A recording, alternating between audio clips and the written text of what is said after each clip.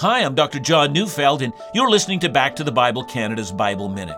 Colossians 1:16b to 17, speaking of Jesus, says, "All things were created through him and for him, and he is before all things, and in him all things hold together."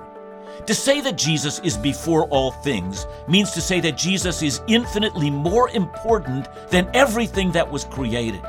The Creator is vastly superior to all that he has made. So to find delight in anything more than Jesus is to reduce ourselves to poverty. But Colossians also tells us that in Jesus, all things hold together. And the reason why anything continues to exist moment by moment is because Jesus, moment by moment, wills it to be so. Should he withdraw his hand, all things would cease. Listen to Back to the Bible Canada each weekday on this station or online at backtothebible.ca.